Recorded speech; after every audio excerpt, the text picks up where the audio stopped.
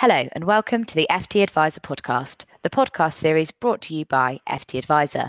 This is a special edition sponsored by Royal London as part of the Responsible Investing, the New Normal series. ESG has become a key part of the asset management and personal finance world in recent years, as investors have become increasingly conscious of the impact of their money. A recent paper commissioned by Royal London found that just 15% of consumers thought companies' positive actions were good enough, while more than 80% believed brands were responsible for making positive changes in the world. As popularity increases and further regulation surrounding responsible investing comes into play, what is in store for advisors when discussing such products with their clients? I'm Imogen Chu, reporter at FT Advisor, and joining me today to discuss the possibilities is Alan Chan, Director at IFS Wealth and Pensions, Gareth Mee, a Sustainable Finance Consulting Partner at EY, and Lorna Blythe, Head of Investment Solutions at Royal London. Welcome to you all, and thanks very much for joining us. Hello, thanks for having us. So in general, how quickly is investor sentiment changing on ESG, and what is kind of driving this? Lorna, maybe I'll go to you on this, please. Yeah, so we're definitely seeing, I think there's kind of a broad move towards more transparency, a requirement for more transparency from companies around their business practices. And some of that's been accelerated by COVID and how businesses have responded to that. So we saw, particularly during the pandemic, those that responded well in terms of how they looked after their employees or supported their local communities, were the ones that were rewarded by shareholders, and those that weren't suffered in terms of share price. And I think that's something that wouldn't have necessarily happened 5 years ago. So we're definitely seeing a shift that's translating into changing attitudes from customers. And if I think about our own experience, I would say from kind of last year, it felt like this was going more mainstream. We saw an increase in the number of queries we were getting from advisors and from our policyholders in terms of understanding what they owned. They were asking specific questions about specific stocks, about specific sectors. So definitely seeing a change and a shift that's increasing at pace. Maybe just building on that then, Lorna, I completely agree. I think investor sentiment is changing because these topics are so accessible. Everybody believes in something. Some people care about polar bears and the polar ice caps melting. Some people care about fish and plastics, having spent time watching David Attenborough's documentaries. Lots of people care about global warming. Lots of people also care about equality in the workplace. And so all of these are topics that people want to be able to vote for in the way that they invest. Absolutely. Alan, as an advisor, you kind of have the most face time with clients here. What's driving their interest in it, do you think?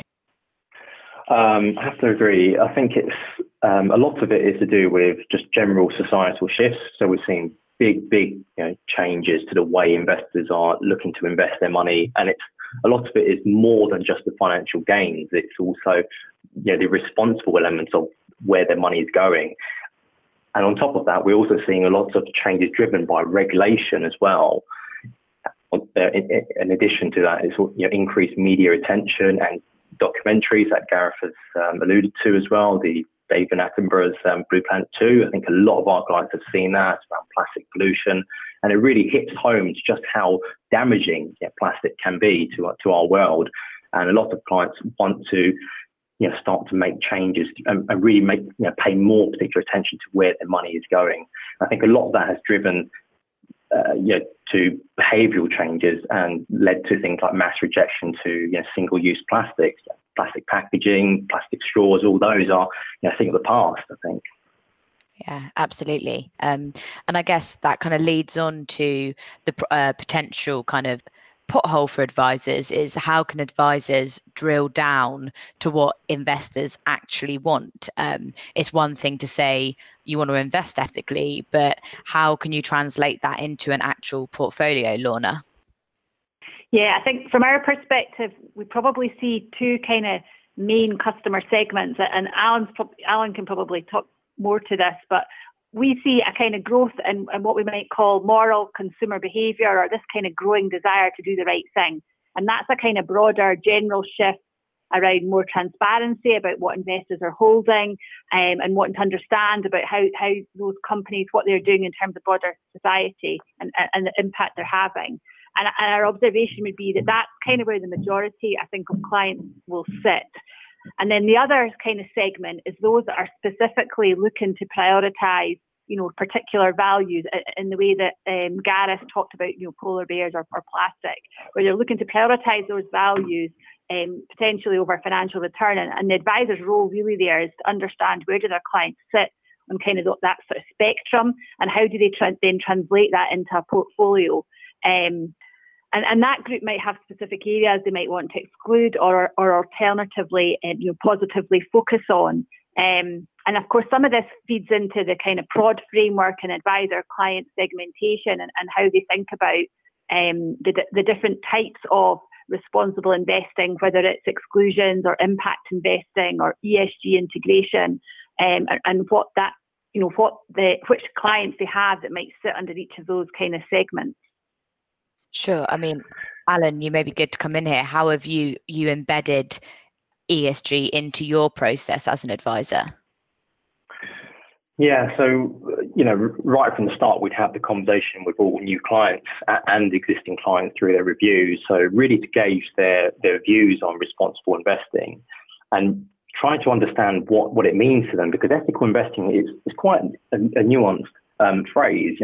It's not uncommon to hear people say things, like use the terms ESG, ethical, sustainable, all interchangeably, in everyday speak. And as we know, those terms refer to different ways of investing responsibly. So what we want to do is really understand exactly what they like and what they don't like about ethical investing or traditional investing, and help them meet their investment preferences. So we run a centralized investment proposition. We've got 7 portfolios. 2 of them are ethical ones. And within our traditional portfolios, the 5 that we already run, we've started to take into account of ESG factors. So we look at analyst reports, for instance, from Square Mile, which are very, very good. And we, when we're reviewing funds and look at replacement funds, we start to pay more particular attention to ESG factors. So something we've never done in the past, that we've started to do within our processes and within our traditional portfolios, we've started to allocate about 5 to 10% of the portfolio to ESG funds. So it's still learning, still part of the development. I think as the whole industry goes through this whole evolution, I think it's we're still learning and learning best practices from other people as well. So obviously on top of that, we undertake relevant CPD in ESG and responsible investing, just because it is a market that's constantly evolving and constantly changing, and we just want to keep up to date with development. So we like to think that we're making great strides in the ESG front. Yeah. It's really pleasing to hear you talk in that way, Alan, actually. It sounds like a really progressive way of thinking. I mean, if we think about the choices that customers had in the past, then it was primarily about excluding very large proportions of the financial universe. And so back in the 90s, that might have been a drag on performance. But the way that you were just talking there, then investors can express different preferences. So if there's something that they believe really strongly in, then they can go into an impact investment, which will then help them to meet one of the sustainable development goals. Or if there's something they just want to tilt, then they can invest in something that's a bit more overweight in some of the sectors or some of the topics that they really believe in. And then many fund houses now will have a relatively small number of exclusions. So, for example, not many people think that it's a good idea to invest in cluster munitions. And so most people would exclude those. But in alcohol, tobacco, energy, people have got different views. And so there aren't really wholesale exclusions across those sectors where that was perhaps more of the focus back in the 90s. And I think the point about education is really key. So, sometimes when I speak to advisors, they're quite worried about recommending funds which might seem to fit the client's objectives and requirements, but they're worried that then a particular stock gets included in that fund, and the client, that upsets the client. Whereas actually, Alan, from what you're saying, and Gareth, it isn't just about excluding. It is about potentially tilting towards a fund that maybe represents their values or their preferences, but it doesn't necessarily need to be their whole portfolio. I think that's quite an important point. Absolutely. Just to add to that, whenever we speak to a client around ESG or ethical investing in quotes, we start off by educating the clients around different types of responsible investing. So through, all the way through from ESG, ethical, sustainable, to impact investing, and talking to them about each type of responsible investing, and to gauge which one of those, maybe all of them or none of them at all, tick their boxes. In which case, maybe it's something we can't help with. It's rare, but we do come across, the very passionate ethical investors who will come to us and say, we don't want investment in the big banks, or we don't want investment in, oil and gas companies, and hold very, very strict principles in that regard. And so what we try to educate them about is a lot of this is a compromise, that there are no black and white companies when it comes to ethical investing. And it's a case of, coming to a compromise, a balance between financial gain and meeting the ethical criteria. So a lot of that goes towards educating the client, making sure they understand what they're getting into. Yeah, absolutely. I guess one of the biggest challenges kind of facing advisors in this remit as well is, how do you balance what investors want versus what investors may need, and how much does kind of an advisor force the client's hand here? Gareth, any thoughts on that? I think this is hard both ways in terms of, investors that need a high return, then they need to be able to potentially invest in a very wide set of investments. And some of them might believe that they've got strong preferences like the ones that Alan just talked through, but excluding large proportions of the portfolio could potentially be challenging. Of the investable universe could potentially be challenging. We all love the idea of investing in purely renewable energy assets that will give us a guaranteed 10% return.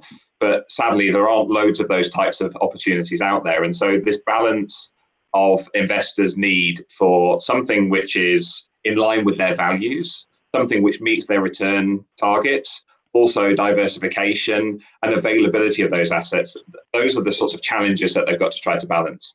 And at an okay cost, right? I mean, you've got to be thinking about the fees of the funds as well. Lorna, anything to add there at all? No, I think what Gareth said there, I totally agree with. It is difficult, but these are the sort of things that advisors are dealing with. This is their bread and butter, really. If you think about the client fact find, it's not just a tick box exercise. If I think about risk profiling, for example, advisors will start with a set of questions, and that will potentially put the client into a particular risk profile. But then it's about a conversation about what does that mean in terms of the return, the types of assets they access, the cost. And in some ways, ESG profiling or capturing preferences, it is kind of similar to that. It's a similar process. It's about the conversation. It's about understanding what's really important to the customer and agreeing between the advisor and the client, the right way to go. The great news is that it's no longer a choice. So in the past, people used to think that you could make a choice between something that returns more or something which is responsibly invested. And one of the things that the paper that we have just published, EY and Royal London together, is covering is that actually ESG is a really good indicator of potential downside risk. It's a good lead indicator of credit risk in terms of downgrades and defaults. Those companies that, for example, have not embedded good governance are more volatile and are potentially at higher risk of downgrading. And so this is now about good risk management. It's not about giving up returns. Sure. One of the reasons why ESG is kind of tipped to become even more popular and more embedded in our personal finance culture is the amendment to MiFID II, which is meant to be coming into force early next year, where advisors are going to be required to ask their clients about their ESG preferences. One thing that some people who kind of think of ESG as a fad say, well, of course, if you ask someone, do you want to invest responsibly? They're more likely going to say yes, even if they A, hadn't thought about it before, B, isn't really kind of embedded in their own actual wants and kind of needs, but you've asked them, so they feel like they should say yes. So, I mean, how do you make sure that an advisor isn't influencing a client? Alan, how do you kind of bring it up without feeling like you're influencing a client's choice here? Yeah, I mean, as you've alluded to, the phrasing of the question is very important, and it's important not to, if you ask the wrong question, you get the wrong answer, sort of thing. So really try to ask open questions, and what we try to do is understand just how strongly they feel about certain issues, like in quotes, ethical investing. So, for instance, when we look at ESG, for instance, and I use ethical investing, the term ethical investing quite loosely there. To cover all the aspects. But let's look at ESG, for instance. Is it the E, the environmental aspect that really concerns them, things like climate change or companies, carbon footprint? Or is it the S, is it the social factors, the human rights, the employee welfare side of things? Or could it be the corporate governance? It's issues that take issue with director remunerations and the transparency and accountability of the company. So really trying to gauge which of these areas that the client is looking for, or have issues with, and then go a bit deeper as well. So we take it a step further and find out, well, why is that important to them? And that's all part of the KYC, the Know Your Client process. And the client may reveal that actually they've been campaigning against animal testing all their lives, and this is who they are, and this is very, very fundamental to them. And they want to also make sure their investments are aligned to this.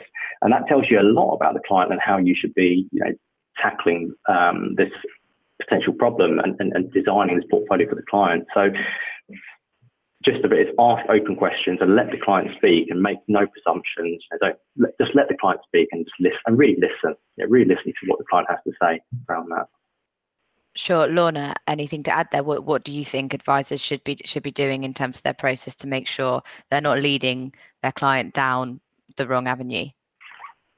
Yeah, so I agree with what Alan said there. I think it is starting with education. It's about asking open questions. It's about making sure that there's a framework in place across the firm where the terminology is really clear. So, we all know what we're talking about when we say sustainable or ESG or ethical or responsible. What does that actually mean? What does that look like? And there's a lot of support already out there for advisors in this space. If I think about even the last couple of weeks, the amount of ESG webinars that are available, to educate and understand and help advisors put in place a framework and a process that means that they can embed this well into their existing processes, I guess. Lovely. What preferences do investors tend to have when it comes to ESG investing? We obviously, as an industry, talk a lot about the environmental stuff, the climate change, and particularly the kind of environmental side. But is that something, Gareth, that investors are kind of definitely leaning towards, or is there other stuff that they're bringing up as well? I think we've got a real opportunity now to bring together a couple of potential challenges in the market. So there's understanding of ESG, but also engagement in finances and wealth. And you might have seen this Make My Money Matter movement, which is all about getting engagement around the £3 trillion of the pension savings that we've got in the UK. And the idea of this is that people generally do feel strongly about something, like we talked about earlier on, polar bears, fish, etc. And so being able to turn that into something that they can do on their investments is really very powerful. I mean, if you think about people wanting to express preferences on the way they eat, so we have more vegans, people wanting to express preferences in terms of the types of cars that they drive, but actually the biggest single thing that they can influence is their investments, and their pension is a really big opportunity to do that. The second thing that I'd say is also people like real metrics. So tons of carbon dioxide saved is something that people can't really engage with, but what they can engage with is, if I switch from fund A to fund B, this is equivalent to taking 10 cars off the road, or this is equivalent to removing landfill the size of Bolton. These are the sorts of metrics that people want to be able to engage with, things that they can actually tangibly understand. That's something that I think is really important in terms of being able to get them to engage with their pension. Sure. Alan, what are you hearing from your clients? What are kind of the most common ESG preferences that they bring up? Yeah, it's an interesting question because our experience is that most investors are mostly concerned with the E, the environmental factors, and I think that's the one that they hear about more and the one that they know of. So things like sustainable infrastructure, renewable energy, reducing carbon emissions, plastic pollution. And like I said, partly, that's brought about by increased media attention, documentaries, the David Attenborough show a couple of years back, and it's really brought that to the investors' sights. Just how much damage these issues are causing, and actually a lot of it they can actually contribute to in a positive way.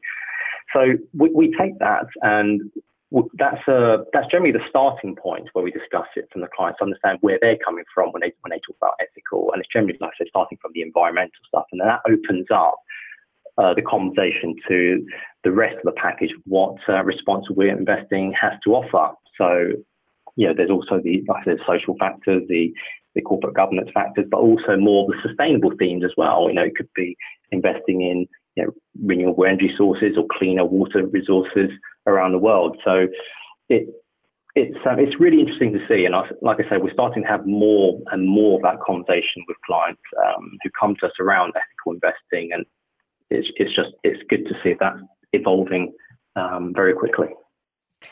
Actually, we carried out a programme of research with about 2,000 customers over the summer. And, as Alan said, environmental concerns were the single most important factor that came through. But actually, we also saw issues such as fair wages, modern slavery policies starting to appear within the kind of top 5 concerns that customers wanted addressed. So I think probably what we've seen as we emerge from COVID is that the social aspect, is becoming stronger than it was previously. So I think that's really interesting, and it just highlights how this space, evolves quite quickly, and keeping up to speed with all of that is really important in terms of giving advice to your clients. Sure. And open question to all of you. How solid is this change in investor sentiment?